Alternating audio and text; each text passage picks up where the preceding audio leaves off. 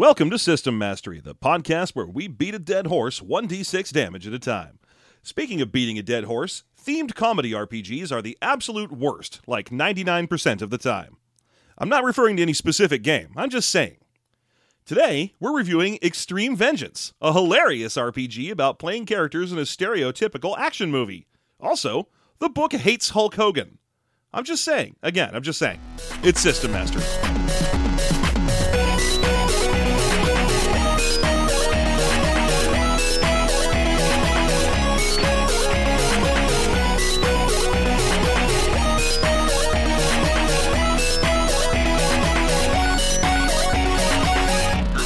Welcome back to System Mastery. John, my co-host, my good friend, the friend of Jeff, who is me, there where the introductions are done.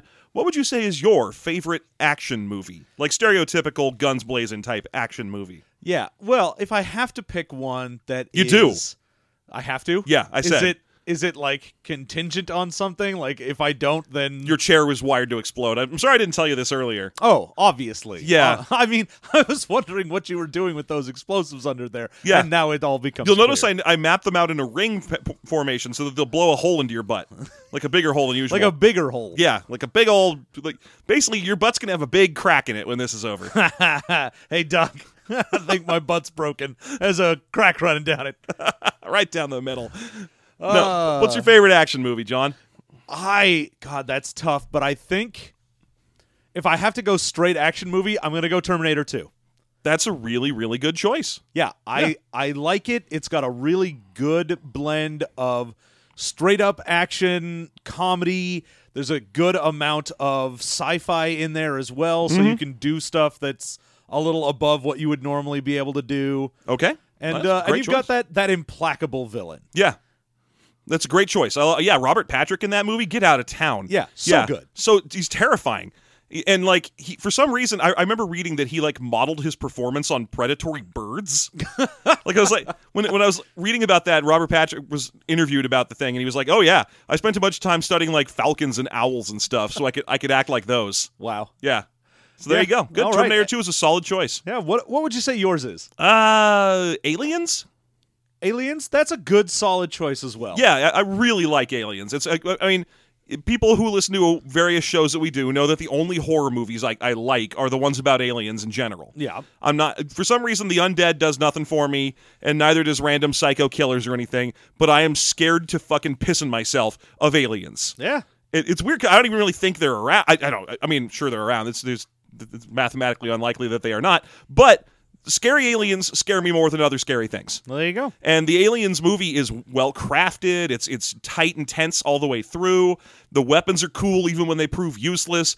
You've got badass female characters way before Hollywood really got on board with that. I mean, Vasquez, come on. Oh, and I think with that, it's an amazing ensemble cast. Oh, and yeah. even though, like, basically everyone dies. Sure. You go through and you're like, yeah, I can tell you bits about every single character in there, except for maybe Wierzbowski. Yeah, no one really knows much about him.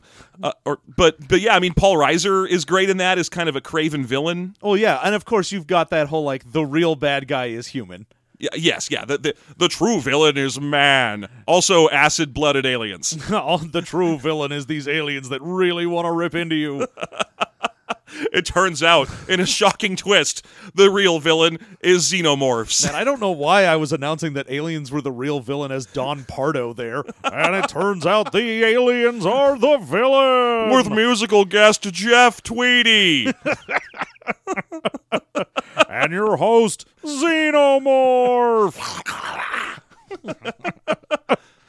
So, okay, the reason we're talking the action movies is because today's book review is Extreme Vengeance, which is a fun little kind of short RPG done in a very comedic style that purports to allow you to play the characters in action films specifically, the way that action film characters act. So it rewards you for playing action-y, it does not reward you for playing intelligently. Yeah. The book, right out the gate, the introduction to it is basically, hey, we're people that played a lot of games, but didn't design a whole bunch, but then just decided we would make a game because we wanted to do action movie stuff. This is also the second or maybe third time in our history of reviewing games where the book has the what is an RPG section, and it just kind of goes, and if you don't, put this down and go buy a game that has the section that explains what RPGs are. Yeah. Which I kind of appreciate, although I've kind of become kind of a total connoisseur of what is an RPG descriptions. There's a part of me that really wants people to try just so I can dig into it. Just so I can rip. Ooh, you say it's like an imagination game with friends. Ooh. Oh, what a heady scent that is. That's redolent of fresh cut grass. Oh my, that has notes of caramel. Oh, a board game where I am the piece? You don't say. Ooh, wonderful. Yes, okay, I'm picking up some oak and some grape tannins. Also, I gotta say, Back to the Future 4 with Grape Tannin, not the best villain. Grape tannin. Thank you, Zemeckis. That's my annual yearly prayer to Zemeckis for not making Back to the Future 4 happen yet. It's him and it's who is it? I can't remember. Joe Dante? Who's the guy who won't let them make another Gremlins movie? Dante. It's Dante, yeah. No, it's Joe Dante just directed the second one, didn't he? Yeah. I forget who owns the Gremlins, but he's basically like, no, you can't make any more Gremlins movies. No, not more. We done. We did what we set out to do. We have explored that verse to its fullest. We made a lady gremlin who seduced, I think it was like Armin Shimmerman or something. We're done. We hit peak gremlin. What can we do? What's that? An idea for a lightning gremlin? We did it already. What do you got? Vegetable gremlin? Done. We took care of flying gremlin that can go outside, but it gets covered in cement? Covered. In cement. Every good gremlin idea is taken already. Oh, sir, spider gremlin. Done. Also, did you have ideas for Mogwai? Was one of them to make it Rambo? Well, too fucking bad. We did it. What if one of the gremlins could talk, sir, and it hosted a talk show? Oh, we went there. Don't you worry about that. Don't you fret. We don't need another Gremlins movie. Gremlins 2 took care of it. But yeah, once a year, I thank Zemeckis for not letting there be a Back to the Future 4, and whoever for not letting there be a Gremlins 3. Thank you, whoever. Anyway, the game basically it starts out with a long description of not what is an RPG, but what defines a old school action movie. Yes. They want you to really think about, what do you love in action movies? What makes something an action movie? And how do you translate that to how you play? Right. Which is weird to me because if I wasn't saying Aliens is my all-time favorite action movie, I'd be saying it's The Raid. Yeah, that's fair. Yeah, and The Raid is a movie where the action characters are, smart and good at fighting and take cover a lot. Yeah. But this movie, this isn't about that. This isn't about like what modern so I shouldn't say American, that movie's from like the Philippines. American. Yeah. But what modern movies do action in a cool, subversive, neat new way. This is about, do you want to play as Jean-Claude Van Damme and do your spin kick into a guy's face? Yeah, this is definitely much more a 70s, 80s action movie. Up into the early 90s. I mean, you've got a lot of Jackie Chan references in here too, so... Yeah, but that early Jackie Chan, though. Well, yeah, early Jackie Chan is fucking amazing. The dude was like the human version of an Ewok. Yeah, he would just find anything, turn it into a weapon, and murder you with it. That is correct. That's our bog standard opinion of Ewoks. Yeah. Is that they're weapon makers that turn anything they're left near into a cool weapon. That's Jackie Chan. Yeah. Young Jackie Chan will fuck you up. What do you got? A ladder in an aquarium? Watch out. He's going to beat you up with the ladder in the aquarium. Yeah. You have to fight Jackie Chan in a fully blank white room, and that's the only way you have a chance. And you got to be naked. Or he's going to take your shirt and kill you with your shirt. Turn your shirt into a catapult and use it to launch your pants at you. So yeah, this book is very much like, think about Dirty Harry, think about Jean-Claude Van Damme, think about all like Conan and Commando. Whatever you do, don't think about No Holds Barred. Yeah, fucking, why is this book so mean to Hulk Hogan? Really mean. It may seem like I'm bringing that out more than once, but that's because the book brings it out more than once and right away. Also, it's always Terry Bollea. Yeah, they're really mad at not Hulk Hogan, Terry Bollea, who never went by Terry Bollea in any of the movies. No, if you went up to someone and was like, hey man, I really hate Terry Bollea, they'd be like, who? What? Here's the thing. They're not wrong. Every Hulk Hogan movie is garbage. Oh, except is for what? just bad. Rambo 3. Not Rambo. What the fuck am I saying? Rocky 3. Yeah. Where he's just sort of a minor disposable character near the beginning of the film.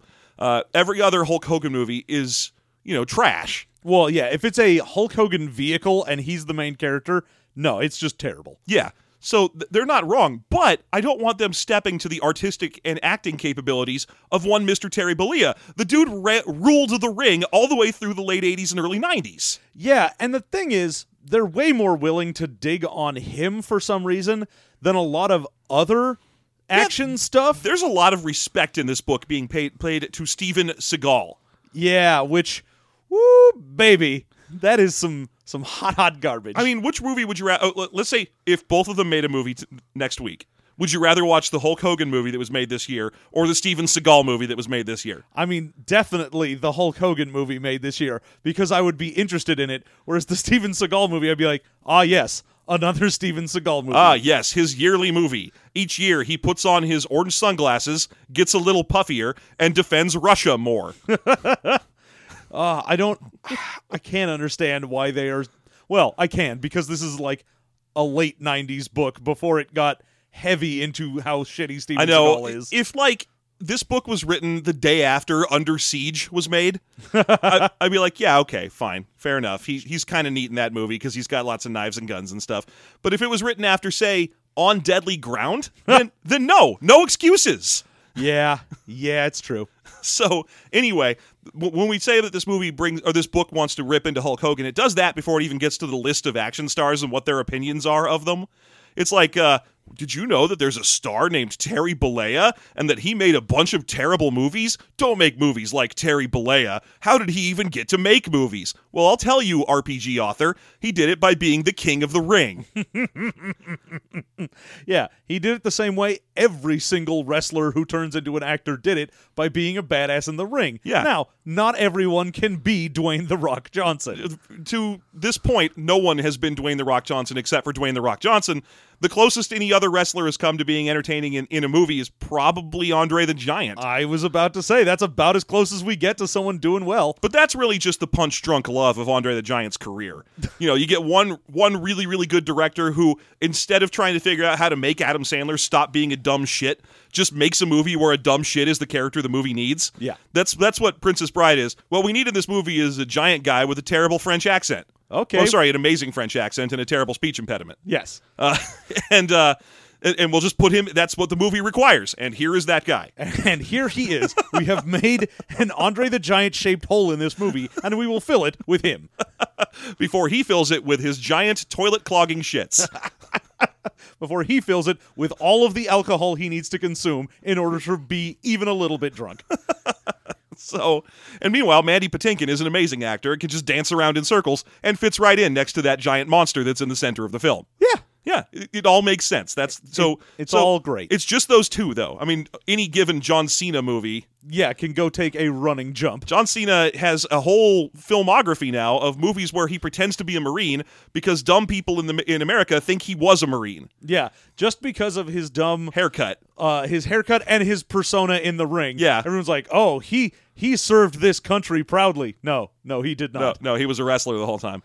He was not a Marine at any point. You guys need to stop doing this. Like, I mean, at least Kurt Angle actually did wrestle. Yeah. I don't understand what it is with, say, law enforcement and military agencies that, for some reason valorize the worst possible.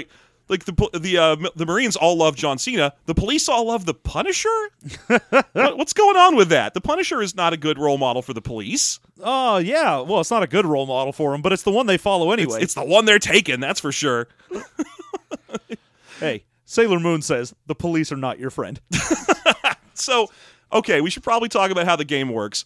Granted, the book takes a long time to getting around to that. It really wants you to know what the author's feelings on action movies are. They should be a big, dumb slugger who punches his way through hordes of foes until he gets to do it with twins. Or a badass lethal martial arts masters martial arts all the way across a bunch of people's faces. Yeah, it's got a lot of ways in which it's like, look, you can do your action hero in any different style of action movie, but just it has to be over the top. It has to be completely You have over to the be top. from the movie over the top. You have to do it's all about arm wrestling. Look, folks, we didn't get to this sooner, but yeah, it's actually an arm wrestling RPG. it's all just over the top, the RPG. It's finally the licensed RPG we've been waiting for. Everyone always asks, hey, if you could make a licensed RPG, what would you do? People think, Harry Potter? Oh, good God, no. It's over the top. Not for me, man. That's not even my number one Sylvester Stallone RPG. I want Rhinestone Cowboy. If I could get the Or just Cliffhanger Rhinestone, RPG, excuse me. that would be great. Yeah, you get Cliffhanger where you play a giant muscle man who gets into a fight with friggin' John Lithgow. Yeah. And somehow it lasts a long time. Oh, man. Or you can go with me, where it's an RPG where you have to learn to be a country western singer through only the tutelage of one Miss Dolly Parton, and the movie's called Rhinestone, and it's the best Sylvester Stallone movie. Or the third one, where every character has to do all of the adventures with their mom. Yeah. Yeah. Or she'll shoot. Yeah. Yeah, your only stats are stop or mom. I've got a hack of lasers and feelings. It's a lasers and feelings hack. It's stop or mom will shoot. Yeah, those are your two. Stop or mom will shoot. Okay. So this game also only has 2 stats. Yes, they go into the whole like, we tried to think of what stats that other games have that we'd want, and an action hero isn't defined by his strength, even though so many have big muscles, and it's not defined by how dexterous you are, and even though we considered it, it's not even defined by how charismatic you are. It's defined by your guts. Yeah, it's your guts, your willingness to go the extra mile to get that shot, to make it look good. What are we doing? Some sort of like double trouble? What was that? That was the basketball one, right? Yeah, that's the one with fucking. That's Double Team. Oh, that's Double Team. Yeah, I think Double Trouble is one of those Parent Trap type movies. Probably. I'm sure. Haley Joel and Haley Joel. Jean-Claude Van Damme and Dennis Rodman are the Parent Trap. Cousins, identical cousins, as you'll find. They're so alike in every way. They walk alike, they talk alike. Sometimes they even dunk alike. So, oh my God, I want this movie now. God damn it. Oh, I want them to switch brains. I want them to star in a Freaky Friday. I want that Freaky Friday. I want that like father like son, but with those two. Dennis Rodman is a lawyer who turns into the Shaggy Professor. Oh, man. Let's just keep remaking Disney movies with Jean-Claude Van Damme. Oh, man. I want Flubber with Dennis Rodman right now. Dennis Rodman and the little Jean-Claude Van Damme peoples. So the only other stat in this game is coincidence. And that is I was falling out of a, like, 5th story and I fell into a garbage truck, or, there's always... like some coincidence happens. Someone's moving a cart of vegetables when you're driving, and you've got a way to jump over it, and the enemies hit into it. Yeah, just it's things that help you, and it's just that action movie coincidence. And so those are numbers that range from, I believe, 1 to 6, and they represent the number of dice you get to roll in certain situations. Although, as you'll find, the number of dice you roll for things fluctuates pretty wildly in this book. Yeah, the guts is pretty much what you roll for everything. And coincidence is specifically you have to ask for something to happen. It is I dictate how this scene goes, and I roll to see if it happens. Right. So now the way to construct a character in this game is that there is an archetype and there is a role. So the two of those are basically the types of things you use to make up a character. So the archetype is things like... it's your descriptors. It's so descriptors, you're like, yeah. Bumbling. I'm grim, or I'm suave. Yeah, acrobatic. Yeah, so it's, okay, how do you handle things? Like the way in which you act.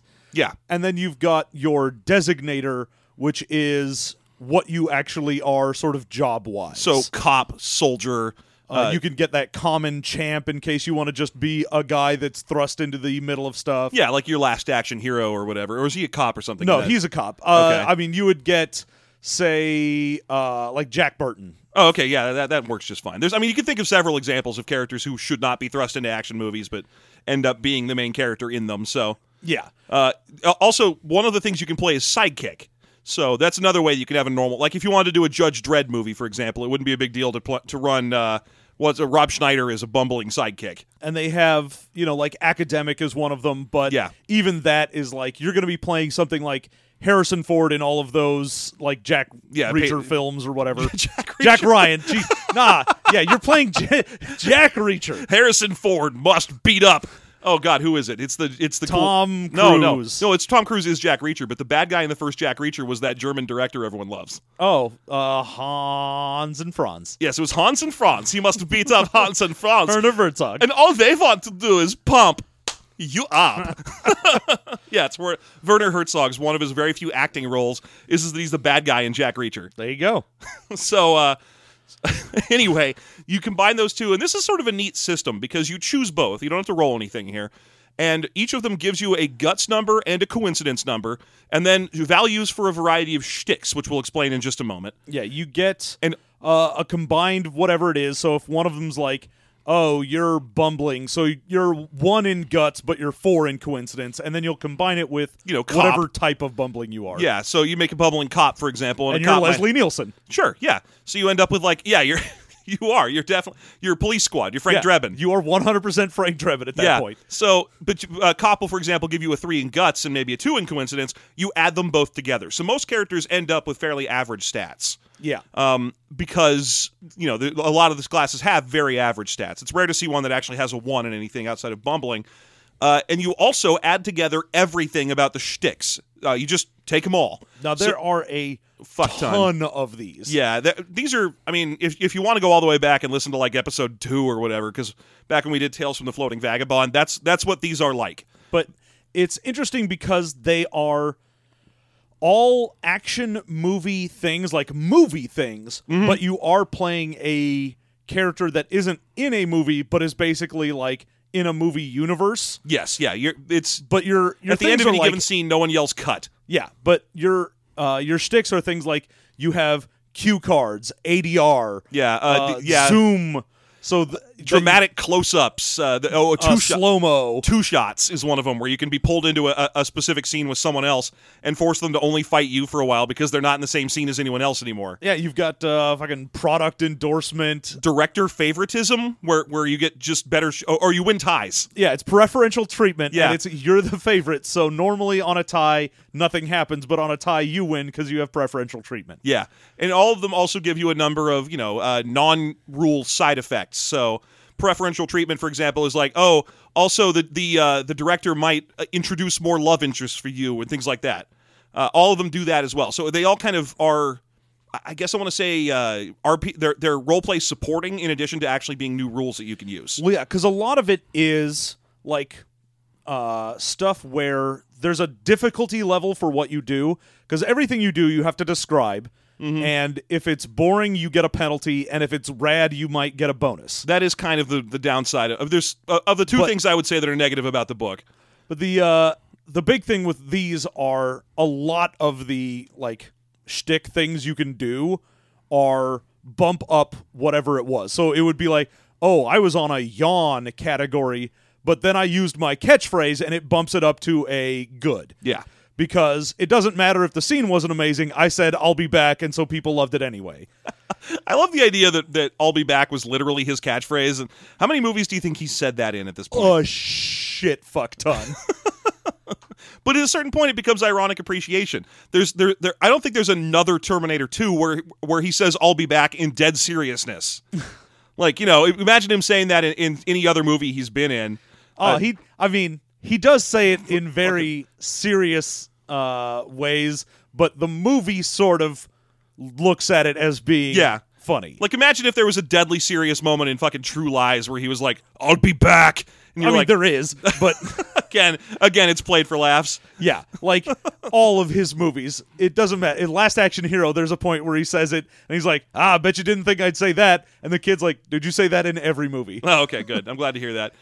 I like the idea of him saying it in True Lies. I'll be back. I have to go to the bathroom and masturbate to my own wife. Yeah, I mean, that's pretty much what happens with that. But the nice thing is, it gives you a lot of stuff that then makes you want to roleplay or set the scene better. So if you do something like a zoom in or a dramatic slow-mo, it means you get to then describe how the scene goes using these descriptive elements. Well, let's say that's important in this game because, like John was saying, there's a category-based difficulty system, and the way that it works is it's a boring to exciting scale, where the bottom rank is a boo, and the top rank, I think, is an encore. Yeah. So, and that is entirely subject to the DM's or the director's will.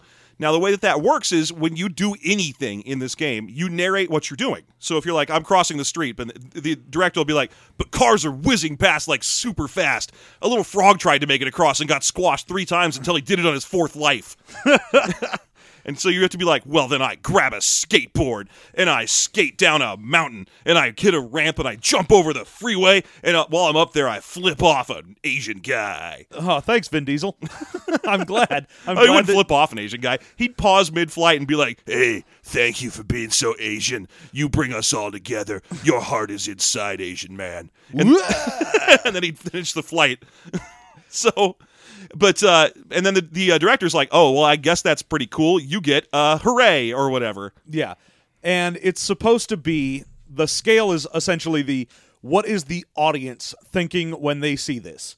So, again, it's one of those things where even though you are not playing an actor in a movie, everything is based on a movie idea.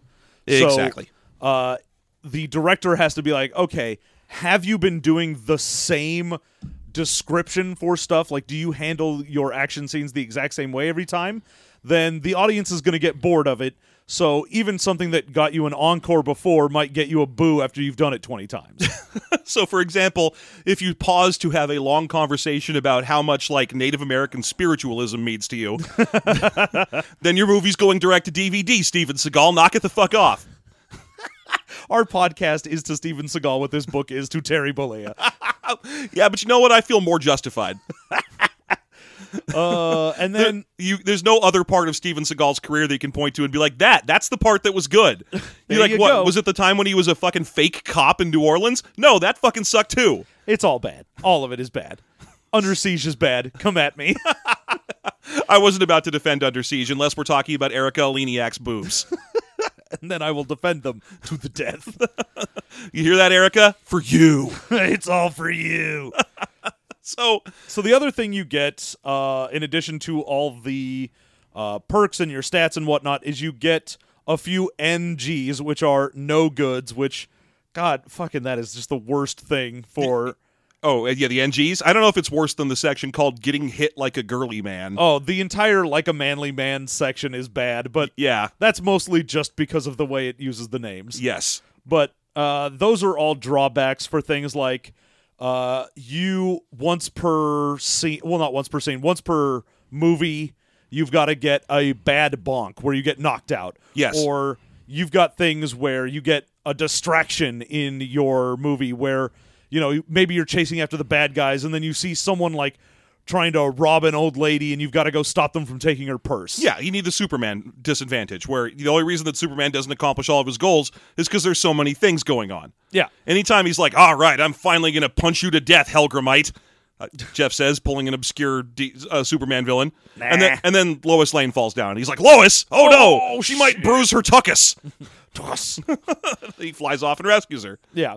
I think some of them I really like for these, because one is like Pray for Miracle. And normally, no matter what you are doing, you just roll guts and see if you do it. Mm-hmm. Pray for Miracle is there's something you don't know how to do. Like, it's that scene where you get to the melting down nuclear reactor and you're like, I don't know how to stop this! And you have to figure out some way to do it. Yeah, and then what happens is a little kid runs up and she goes, it's a Unix system! I know this! Exactly. Yeah, so that's a Pray for a Miracle moment. Yeah, and so you've got these things where it's like, oh, there are gaps in your knowledge. Yeah. Or there's ones that are specifically like you can run out of bullets, which you normally can't, or maybe your car runs out of gas or something. There's some problem that you have to run into because it gives you a complication to play with, but something like Bad Bonk where it just knocks you out. Yeah, that one's bad. I'm like, oh, come on. And the other one is like slow healing. Yeah. I'm like, come on. Slow healing is a terrible mechanic in general. Yeah, you're just making it worse. Because slow healing is basically telling the players,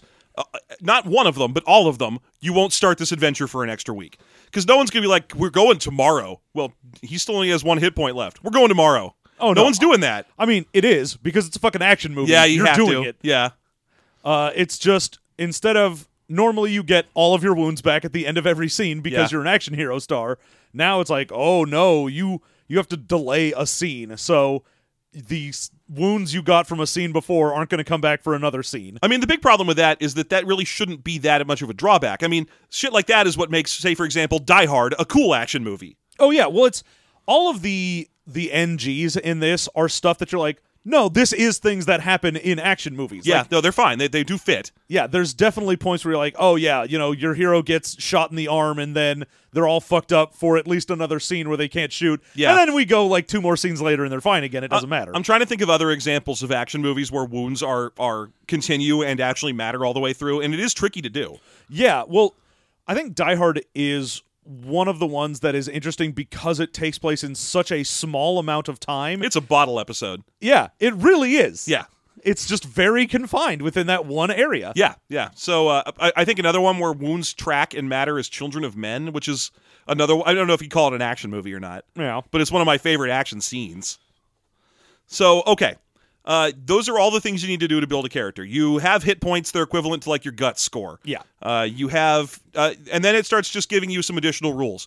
To do anything, you roll a set number of dice. You get to add dice if your description is in the yay categories. If it's a normal, you just roll the number of guts dice that you have. If it's a boo, then you can only roll 1 die. Yeah, so like boos and yawns are bad. Yeah. Regulars are fine, and then you might get bonus for other ones.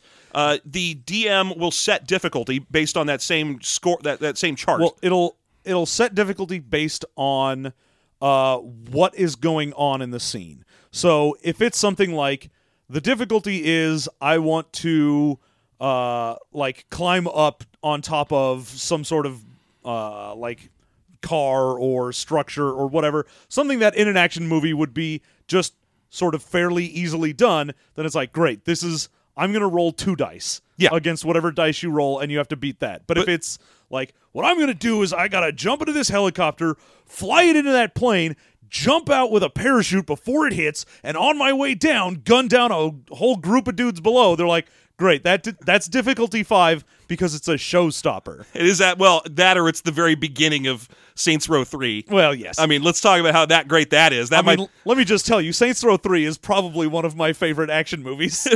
It's absolutely one of my favorite action movies. Saints Row 3 is amazing. Look, folks, it's an older game, and Saints Row 4... But it checks out. Yeah, it's an older game, sir, but it checks out. I was about to clear it. Saints Row 4 is also very, very good, don't get me wrong, but if you get the chance and you haven't played it already, don't worry about how old it is, just go play Saints Row 3. Don't worry about having not played the first Saints Row's games. It's fine. You don't need it. Just start playing it. Just play Saints Row 3, and from the very beginning where you have to jump out of an airplane into another airplane, into a tank. You're flying down in a tank shooting at people. Like, it is some straight nonsense, and you just start in media res, and that's why it's amazing. And then the very next scene, you jack a helicopter from a military facility, fly it to a penthouse, parachute onto the penthouse, all to power. Yeah. By the way, it was an awesome song to be doing that too. And then just mow everyone in there down with Uzis. Oh, that game is so good. It is so fucking good. So, number 1 recommendations from all of us. Best action movies are Terminator 2, Aliens, and Saints Row 3, the video game. And one of the things that this is good about for the whole wounds is because it's playing off of the movie aspect of it. They're like, oh, it's fine. You can play the same character if you die in this because you'll come back in a different movie. It's fine. Or you'll just show up as your twin brother. Yeah, it doesn't matter. What's his name in that movie? Remember that in fucking Beer Fest when his twin brother shows up? I'd appreciate it if y'all just called me Dump Truck or whatever. Yeah, the Great. That way there'll be no awkward getting to know you period. Yeah, I like that because it also has a thing where it recommends they're like, oh yeah, you can just do if you want to do direct sequels as your adventures, like if you want to make your Die Hard and then your Die Hard 2, you can do that. But you can also do shit where you're like, what do you make? We did one adventure and it was Conan, and then the next adventure was Commando, Yeah. and then the next adventure was Terminator. We're just switching weird genre conventions up. Or you could easily do the first adventure was Indiana Jones, and so the second player was Marion Ravenwood, or I guess that guy with the biplane, and then the next one the other player's like, I don't want to play Marion Ravenwood again. I'll play Short Round. I'm Short Round. I'm short. No, sorry, you have to be Willie Scott. No. You know what? No game is better than a bad game. I'm out. Good day, sir. I'm going to go play Saints Row 3. You will not make me play Willie Scott. And you know what's worse? This could have been a really good time. This could have been our greatest adventure. God, rewatching that recently, I was like, damn, I forgot so much about the weird shit that was in this movie. Yeah, man. Temple of Doom is probably my favorite Indiana Jones movie. But That being said, I like it because, again, it's very contained. It's just Indiana Jones crash lands in India, and now crazy shit happens for about an hour and a half, and then he walks out the other side all tired. The end. So the way in which combat happens in this, instead of there being a difficulty you roll against, but combat works differently than your standard rolls because you can take multiple actions. Yes, you can take as many actions as you are willing to reserve dice for. So if you have 6 dice available after your description, you can make 3 2-die attacks if you want. Or you can save some dice for defense. Yeah, you can. Well, you have to be like, I'm going to do this thing. I am going to put up 3 dice as my bid Yeah. for this action, and then hold on to whatever I have left. And one of the things you could do, if you get an encore for one of your actions in that, it will actually just give you full dice. So you could be like, oh, I spend 1 dice on doing this action, but because it was so super rad, I get to roll all 6 for it. But unless you save dice for defense, you don't really have any defense dice. Mm-hmm. But for the most part, you don't have to worry about it because this game is very much like, if you fight an extra, they You get might fucked. be a redneck. I'm sorry. No, they get fucked. You're right. Like, you can just go ahead and be like, okay, I'm going to run up to this extra and just punch his face through a wall, and he dies. And they're like, yeah, of course he does. Well, that's set dressing. Yeah. I mean, they do get like a die, but it's also fine, according to the game, to just ignore it and let you just mow through them. Yeah, it is all extras roll literally 1 die for everything. Yeah. That is it. Now, one of the other things that was interesting is that the game, we're getting into that section that has the inadvisable names. Yes. Where it's like, well, how do you want to play your game? There's only 3 kinds of people who run around in action movies: manly men, girly men, and manly girls. Yeah. And I was like, man, don't do that. Don't say manly girls. Just say rad women. Go, because I mean, I guess Vasquez, sure, maybe she's a little on the manly side. But, I mean, the thing that makes friggin' Ripley so amazing is that she's not. No. It's just, what the hell, book? Get your shit together and don't say girly men and manly girls. Yeah. I mean, unless people want you to say that about them, then that's fine. Yeah, I understand why they were doing the whole, like, manly men, Hans and Franz nonsense. Yeah. But it just fucking shouldn't have been done. Well, the problem isn't so much that they did it, it's that they belabored it. It's a huge section of the book.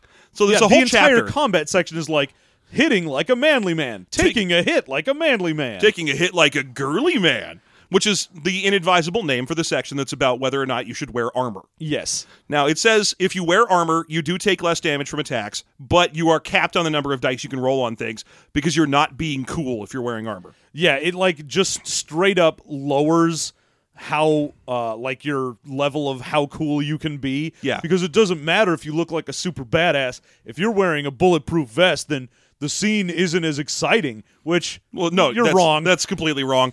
I mean, the Raid, he's wearing a bulletproof vest all the way through, and he gets fucked up in that movie because it's all knife fights. Yeah, I mean, there's a lot of, if you are wearing armor or if you take cover, then it isn't rad. I'm like, motherfucker, have you seen Dredd? Yeah. Dredd or again, City of Men has, Children of Men has all kinds of amazing like cover taking scenes in it. So there's a lot, and also at least the book does throw out a pie into movies where everyone's wearing armor, like Aliens, for example. It's like if everyone's wearing armor, just treat it as if no one is wearing armor and move forward. Yeah, you'd have to be wearing like super cool armor for it to count as armor.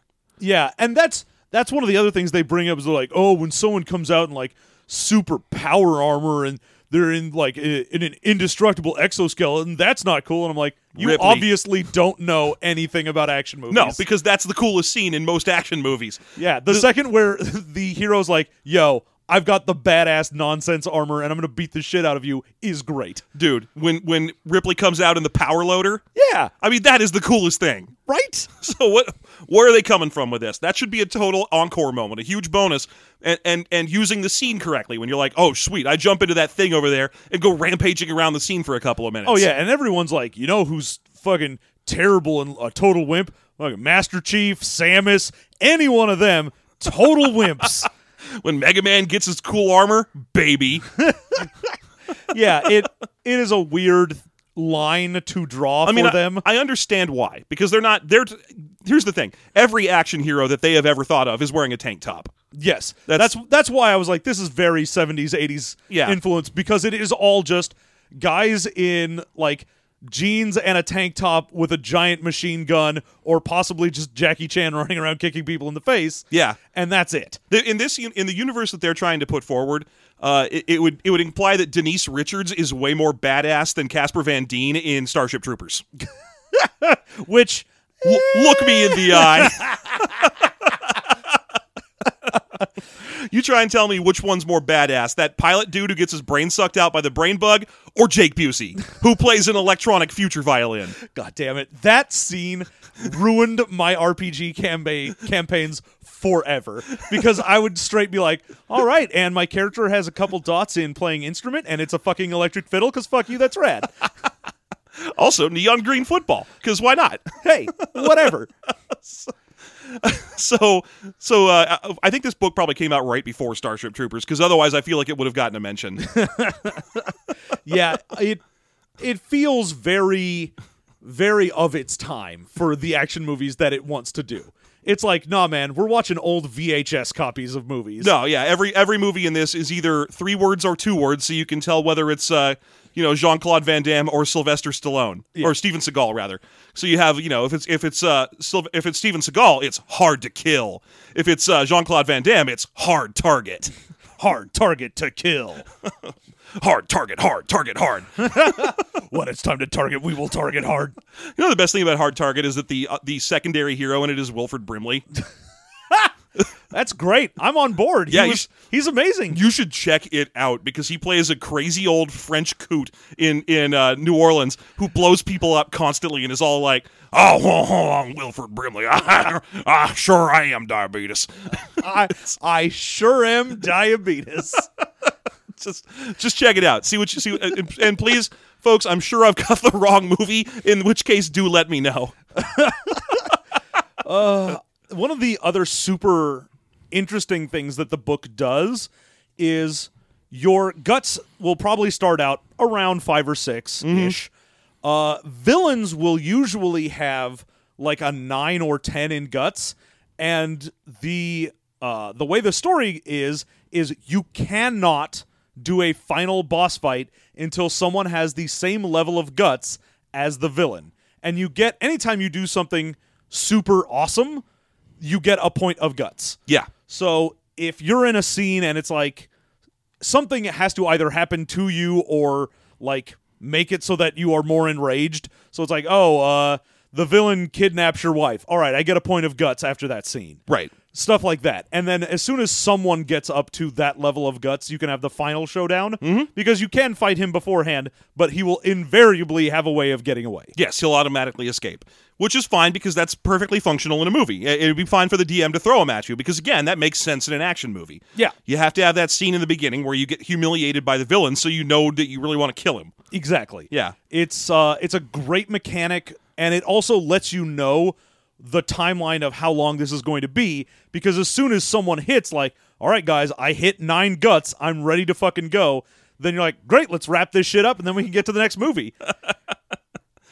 All right, so the book kind of wraps up by giving you a long description of action movies you should check out, but also action stars you should check out, which I found kind of interesting. It's a big area.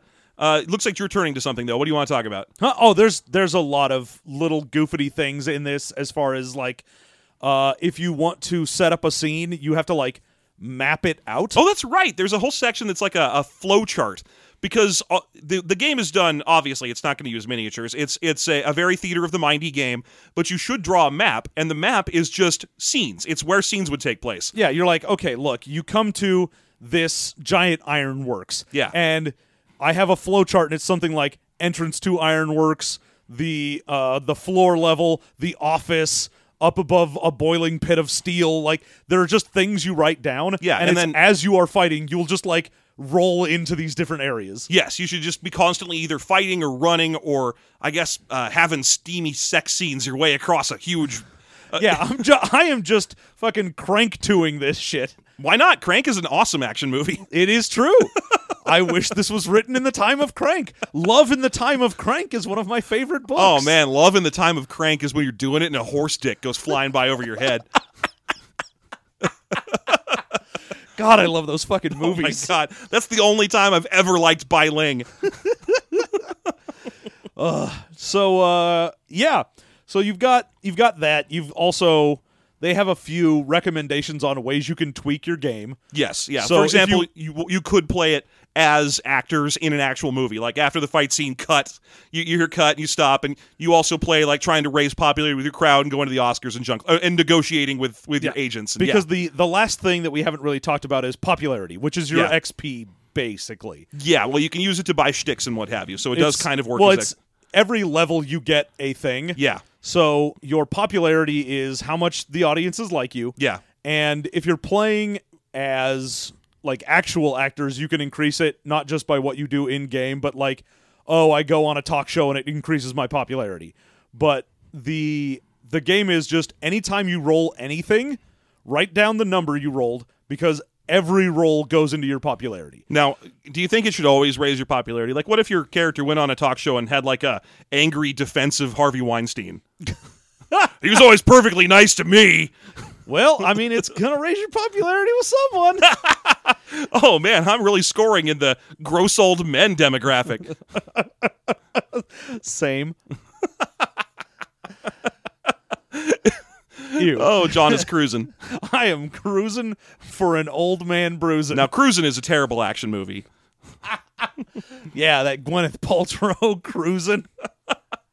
Gwyneth Paltrow's in Cruising? I don't know. Cruising's a movie about the gay scene in the 70s. Man, I wish Gwyneth Paltrow was in that.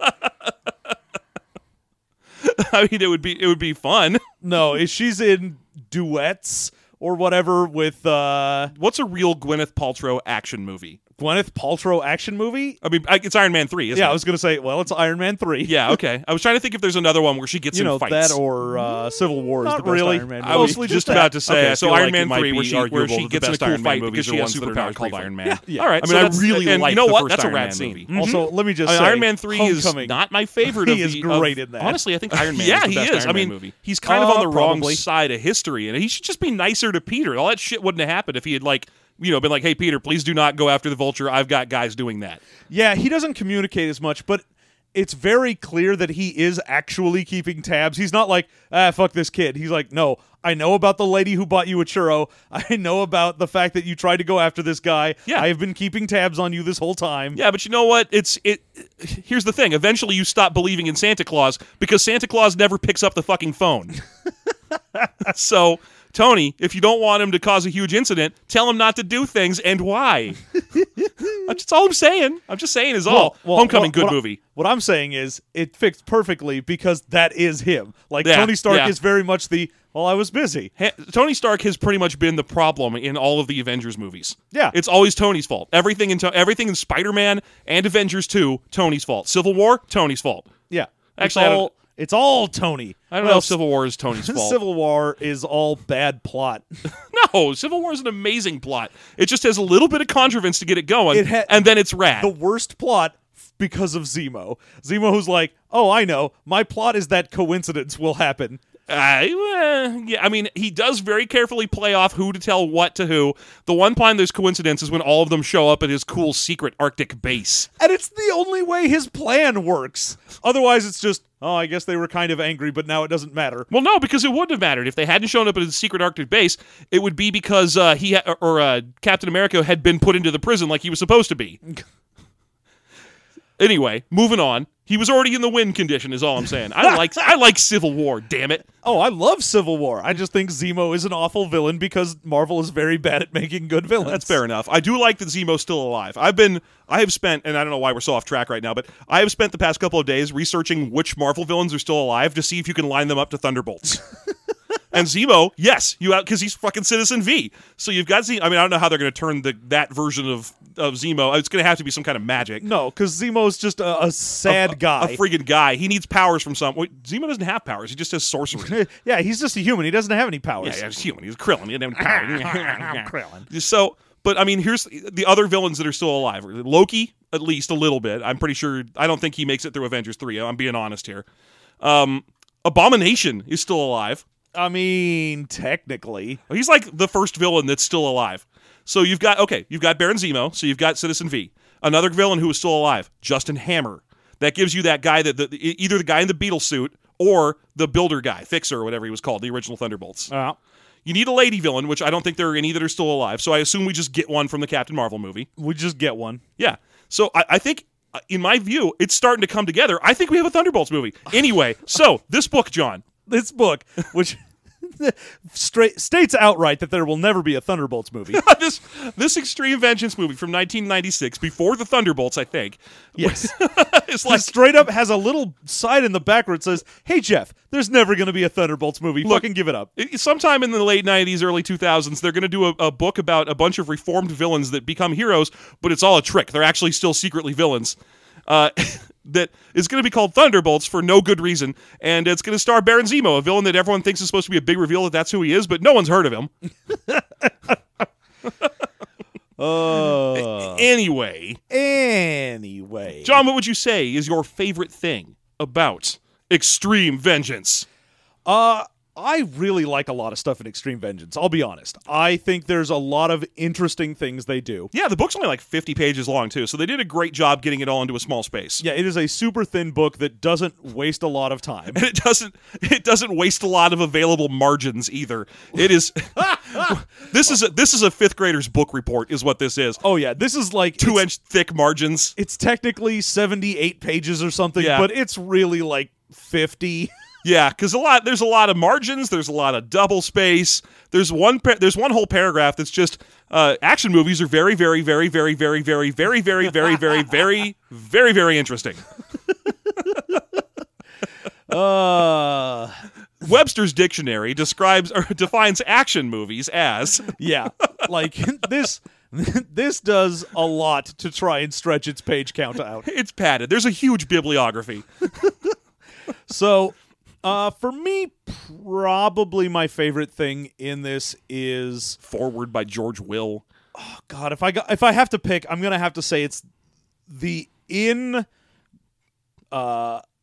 of this book. The fact that it's like by its nature episodic. That it's like, look, you're gonna be playing as some guy that gets typecast as things. So your character is, say, an acrobatic agent. And you're like, great, I'm a cool super spy that kicks a lot of ass. Yeah. All right, great, I'm Steven Seagal or whatever. You're probably more of a Jackie Chan or a Donnie Yen. Or, yeah.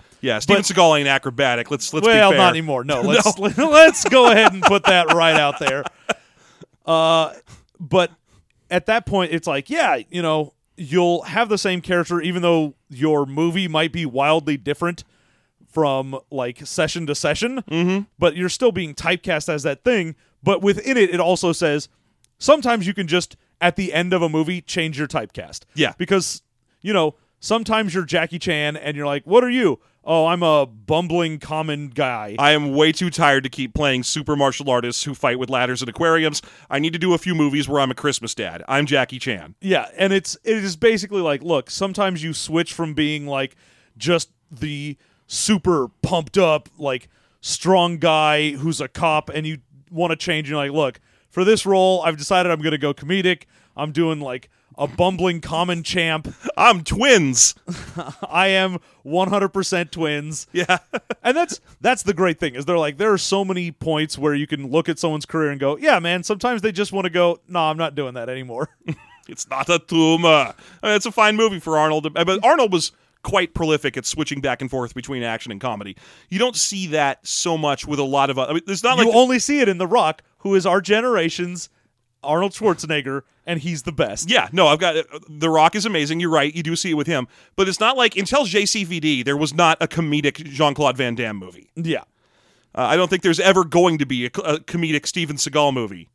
No. Now, he takes himself too seriously. He is quite good at comedy. Again, I want to give him back his option on the acrobatic title because I in fairness, I forgot his Russian dancing.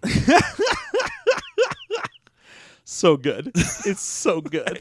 If you haven't seen that before, go look up Steven Seagal Russian dancing and just, enjoy. Yeah, so I'm gonna say the way that it uses the episodic nature to, like, you can jump between movies, you can do sequels.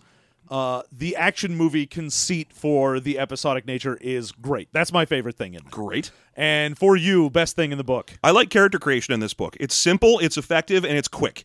And it's nice to see the way that it all. I don't know. Our bonus episode is going to be like 10 minutes long because it's going to be all right. So I picked these two things and it gave me this. Smash them together and I'm done. But the thing is, it does result in an archetype that you can easily come up. I mean, if I'm just sitting here spouting them off to John, each one I do, he's going to be able to tell me what character that is. Oh yeah, there's every single combination in there. You're like, oh yeah, that's this character from this movie. So watch this, John. John, suave soldier. Oh, suave soldier, that's me. No, the suave soldier is Goose in Top Gun. That's not Goose. Iceman in Top Gun. Yes. Everyone in Top Gun. It is Top Gun. The movie Top Gun is a suave soldier. Let's go watch Top Gun. In fact, fuck this. We're watching Top Gun now. This is the Top Gun podcast. Welcome to the Top Gun podcast. Look, we're on the episode 14 where we were only discussing the volleyball scene. Look, welcome to the Topcast. The Topcast. Oh, the Topcast. Only Top Gun, only the volleyball scene. Forever. John, this is our third episode where we're joined by guest voice Kenny Loggins to discuss his hit song, Playin' With the Boys, which is the song that plays over the famous volleyball scene in Top Gun. Oh, God. The song that tells you, oh yeah, this is exactly as gay as it looks. Don't you worry. They know. The lyrics to the song, of course, famously include playin', stayin' with the boys. Yep. So, again, Top Gun. There you go. We're done. All right, my favorite thing, like I was saying, is character creation. Yeah. I like the functionality of it. I like how simple it is. I like that it does give you an idea of what your character should look like, and that it's very evocative. That when you're playing through it, you're like, bumbling cop, Frank Drebin. Bumbling everyman. I don't know, Rob Schneider's character in Judge Dredd. Bumbling soldier. Let's think for a second. We can do this. Who's a bumbling soldier? It's Goose in Top Gun. It's Goose in Top Gun. Come on, man. You know how ejector seats work. Just don't die. Jesus, come on. Get it together. Yeah. John, your least favorite thing? Least favorite thing in this. I'm gonna leave you your least favorite thing. Let's see if you know what it is or not. Which is definitely going to be the tone of it. No. Like the actual writing. Well, okay. I was going to mention that as an aside, but it's not. Well, let's hear your least favorite thing and see whether or not I need to address the one that is my actual least favorite thing. Fire away. Okay. My least favorite thing in this is just a few things that it gets wrong about action movies. Mm-hmm. Mostly the armor, the taking cover, all of that is such an integral part of action movies. Like all of the scenes where it's I'm hiding behind a pillar while people shoot at me, like that's not boring. That's what makes it be tense, is because they're sitting there while bullets are flying around them taking cover.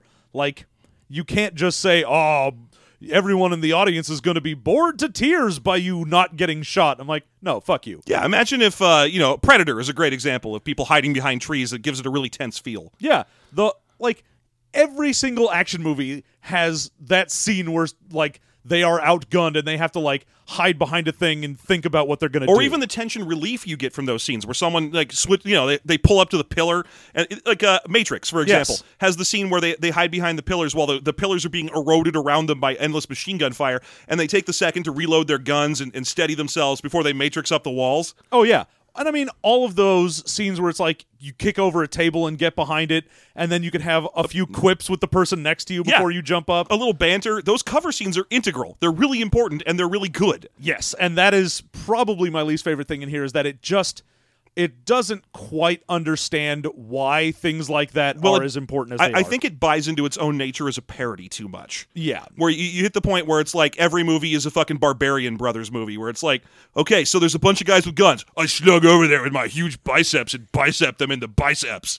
It's like, okay, but don't you want to play any other kind of action movie? No. No, that's fine. I am okay with this. Yeah, like, no, very few action movies are that. I am just going to play I run up to a guy and punch him. There is no such thing as cover or armor. Yeah. Those action movies exist, but they're not fun. That's like my least favorite thing in anime is the bulletproof character and the endless bullets pouring into them thing. Yeah. But that's not my least favorite thing in this book. And my least favorite thing in this book, I'll talk about tone later because you're right. Mm-hmm. It's that the book has the exact same problem that Exalted often suffers from, which is that because you're playing to the DM to try and get extra dice, the game's going to end up taking too long. Which is weird because it's an action movie and it should be clipping along. But every time you're like, all right, so what do you want to do? Well, I want to get across this room. Okay, well, that's a boo description, so... All right, fine. I take a running jump, and then with a nacreous trail of super sheen behind me, I do a triple flip through the air and kick a pigeon that was passing by, use it to jump towards a helicopter that's in the room somehow, swing 3 times around the helicopter, fly past a bunch of nuns and all their shirts fall off and I can see their tits.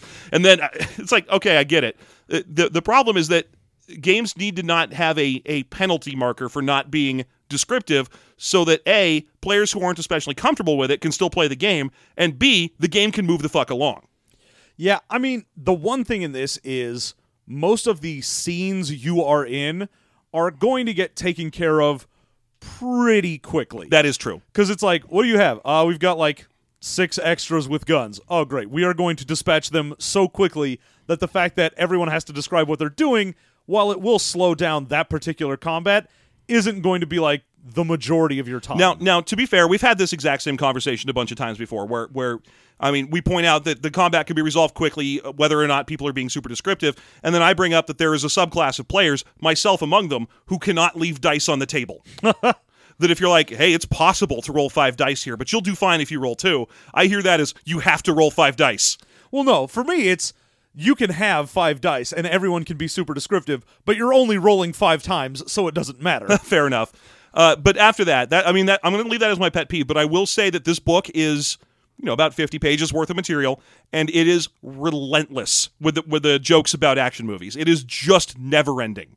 Yeah, I mean, we said it in the intro, we've said it in any comedy book we've reviewed, just the constant never-dropping character in the way you describe things. Mm-hmm. I'm like, when you are telling me how to roll dice, don't do it in the voice of the comedy narrator who wants to be a badass action guy. Basically, because I had to read the how to fight a dude section 3 times before I realized how dice worked. Yes, that is true. Basically, here's my advice to anyone who wants to write a comedy RPG. Go back through and read it, and any joke that's not above a 6, take it out and replace it with plain text. Save it for 7s and above, because those are the funny ones. And if you go read through it, you see the same joke twice, take the second joke out. Your book can still be funny if you stick to a couple of really funny things. Think quality over quantity. That's all I'm saying about comedic RPGs. There is an entire 3-paragraph thing, which is just, fuck it, I'm going to read it. I don't care. Yeah, fire away. Will all faint of heart please leave the premise? It's the premise? All right. Yeah, not the premises. I have the premise. I have evacuated your dumb premise. Continue. Yep. It's tea time for you folks. Trust us. You girly men scoot along too. Manly girls can stay. Girly men go. Now that the coast is clear, we'll go straight to fighting with a capital F.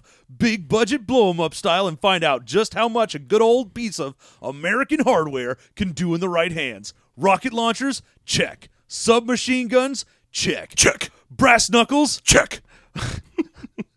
Murder? Check. Mermaider. Whoops, sorry. We accidentally went to Mermaider. One wholesale slaughter, extra body count coming up. It's just the fucking thing goes on and on like that. Yeah. That entire 3-paragraph section served no purpose. Yeah. It does nothing. It does nothing. And here's the thing. That's most of the book. Yes. Like, most of the book is just more and more and more of that. So, I mean, I very rarely address direct instructions to authors, but if you do want to write a funny book, I'm serious. Go through, evaluate your own jokes. If there are 6 or less, replace them with plain text. You're not doing yourself a favor by leaving them in there. Yeah, not every single page has to have shtick.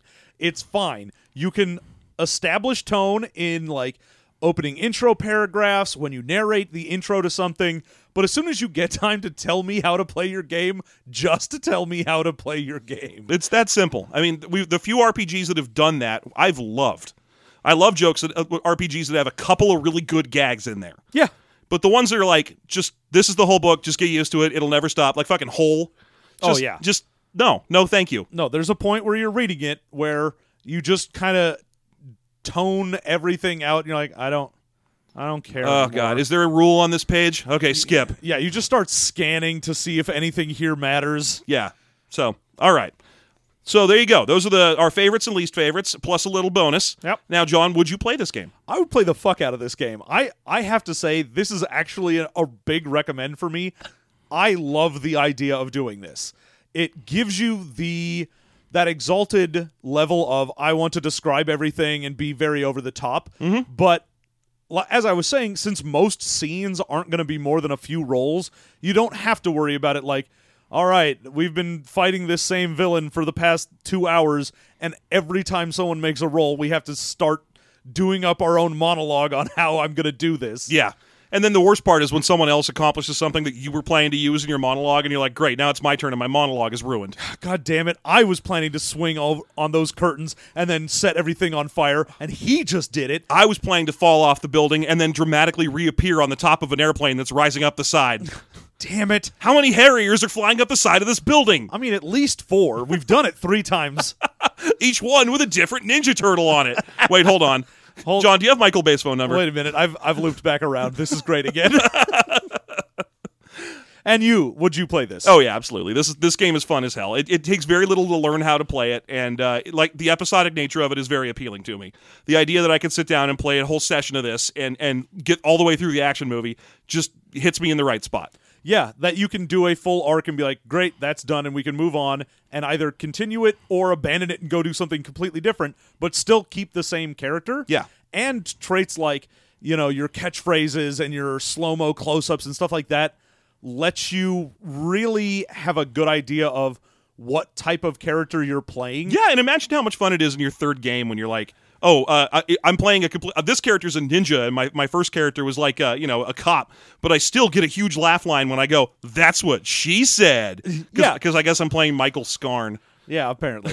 So, like, when you actually have something that you can, like, call back to and say, like, oh, just like I did in this past session, but in a movie, it makes more sense. Yep. So I like it. I would recommend. Okay, double recommend for mid-90s shovelware RPG, Extreme Vengeance. Good luck finding it. All right, John, you got anything else you want to add? I just want to add that it's holiday time around here. Sorry that this is going up a little bit late. That's going to be about a day late. We'll be all right. Yeah. So, but yeah, it is the holidays, so this will be a little late. Bonus content might be a day later. And if you're looking for a gift to give this holiday season, why not give it to us? Yeah, because it's too late to buy our t-shirts and expect them to arrive somewhere. So instead, what you should definitely do is donate to our Patreon. Yeah, just go there. Hey, we've got an entire thing. If you just want to give us some money straight out, you can do that too. Oh, yeah. If you want to just straight up give us cash for Christmas, we have a Give Us Some Money button on the front page of our website. Feel free to do that. Support that, and that would be good for us. And then we can use that, turn right around, and then buy gifts for other people. We'll pass it along. We'll pay it forward. I've already done all my Christmas shopping, but there's still New Year's. All my New Year's shopping. I have to get John something for New Year's. You're damn right you do. His half of the Patreon money. All right. So let's start off with the plugs here. John, I want to tell you about a little podcast called Backstory. Ooh, tell me more. Backstory is an ongoing series of interviews with some of the most compelling voices in the RPG and LARP community. Well, that can't be true. We haven't been on there yet. Yeah, well, obviously not. I'm sure they're saving it for a special episode. That must be, yeah. Probably their 100th episode. Designers, organizers, scholars, and other fascinating folks join your host, Alex Roberts, for a deep dive into their current projects and visions for the future of role-playing. So again, as a scholar, as an emeritus. As a designer and a gentleman. I'm just saying I'm a little surprised. I'm sure our invitation's just lost in the mail. Okay, and check it out every other Thursday at oneshotpodcast.com. Do that. Yes, and while you're there, look for our banner on that website. Yeah, just keep looking for it. It's not there, but just look for it. Just try and find our button, Just try and find it. I've heard that if you find the System Mastery button on One Shot, James will personally mail you a check for $1,000. I've heard that if you find the System Mastery button on One Shot, then you get a wish. You're granted a wish by Cat Cool herself. She comes by dressed like a leprechaun and grants you a wish. So, all right, now I've got one more thing that I wanted to do today, which is a Hanukkah present to actually our shared friend, Kelly. Yes. So Kelly is trying to get her little dog, Yoshi, who John has lived with. Yeah, Yoshi's a little dog, and boy howdy, she has so much energy. And she loves her mom very much. So she's trying to get her... Kelly has since moved to Washington, D.C., where she has entered her dog, Yoshi, in the Cutest Dog in D.C. contest. Yeah. And she wants help cheating so that her dog will win. And yeah, it's just a popularity contest, so by God, let's use our position to try and get people out there to vote for it. That's what this is, folks. Let's work our minor internet celebrity. Now, I'm not lying to you. Yoshi is an adorable dog. Yoshi is a cute little Jack in the Docks, which is a Jack Russell Dachshund mix. Yeah, it's a great combination. Awesome little dog that does all kinds of fun tricks and never stops playing fetch ever. No. Not for even a second. If you're like, hey, dog, did you want to do something? And it's like, what I wanted to do was chase after a thing you threw, and you're not doing it. Motherfucker, do it. That is the only thing in the world. You throw the thing, I go get the thing. I am going to jump in place until you throw that thing. So to help us rig a Washington, D.C. election for what I'm sure is the first time... All I need you to do is go to our Twitter. I'll sticky the post until such time as the contest is over, which is the 22nd. So hurry along, get over to our Twitter, find the stickied post, and go there and vote for Yoshi so that she'll be the cutest dog in Washington, D.C. Yes. And then we'll get kickbacks. I don't know what kind of kickbacks. We're getting paid by the Yoshi lobby.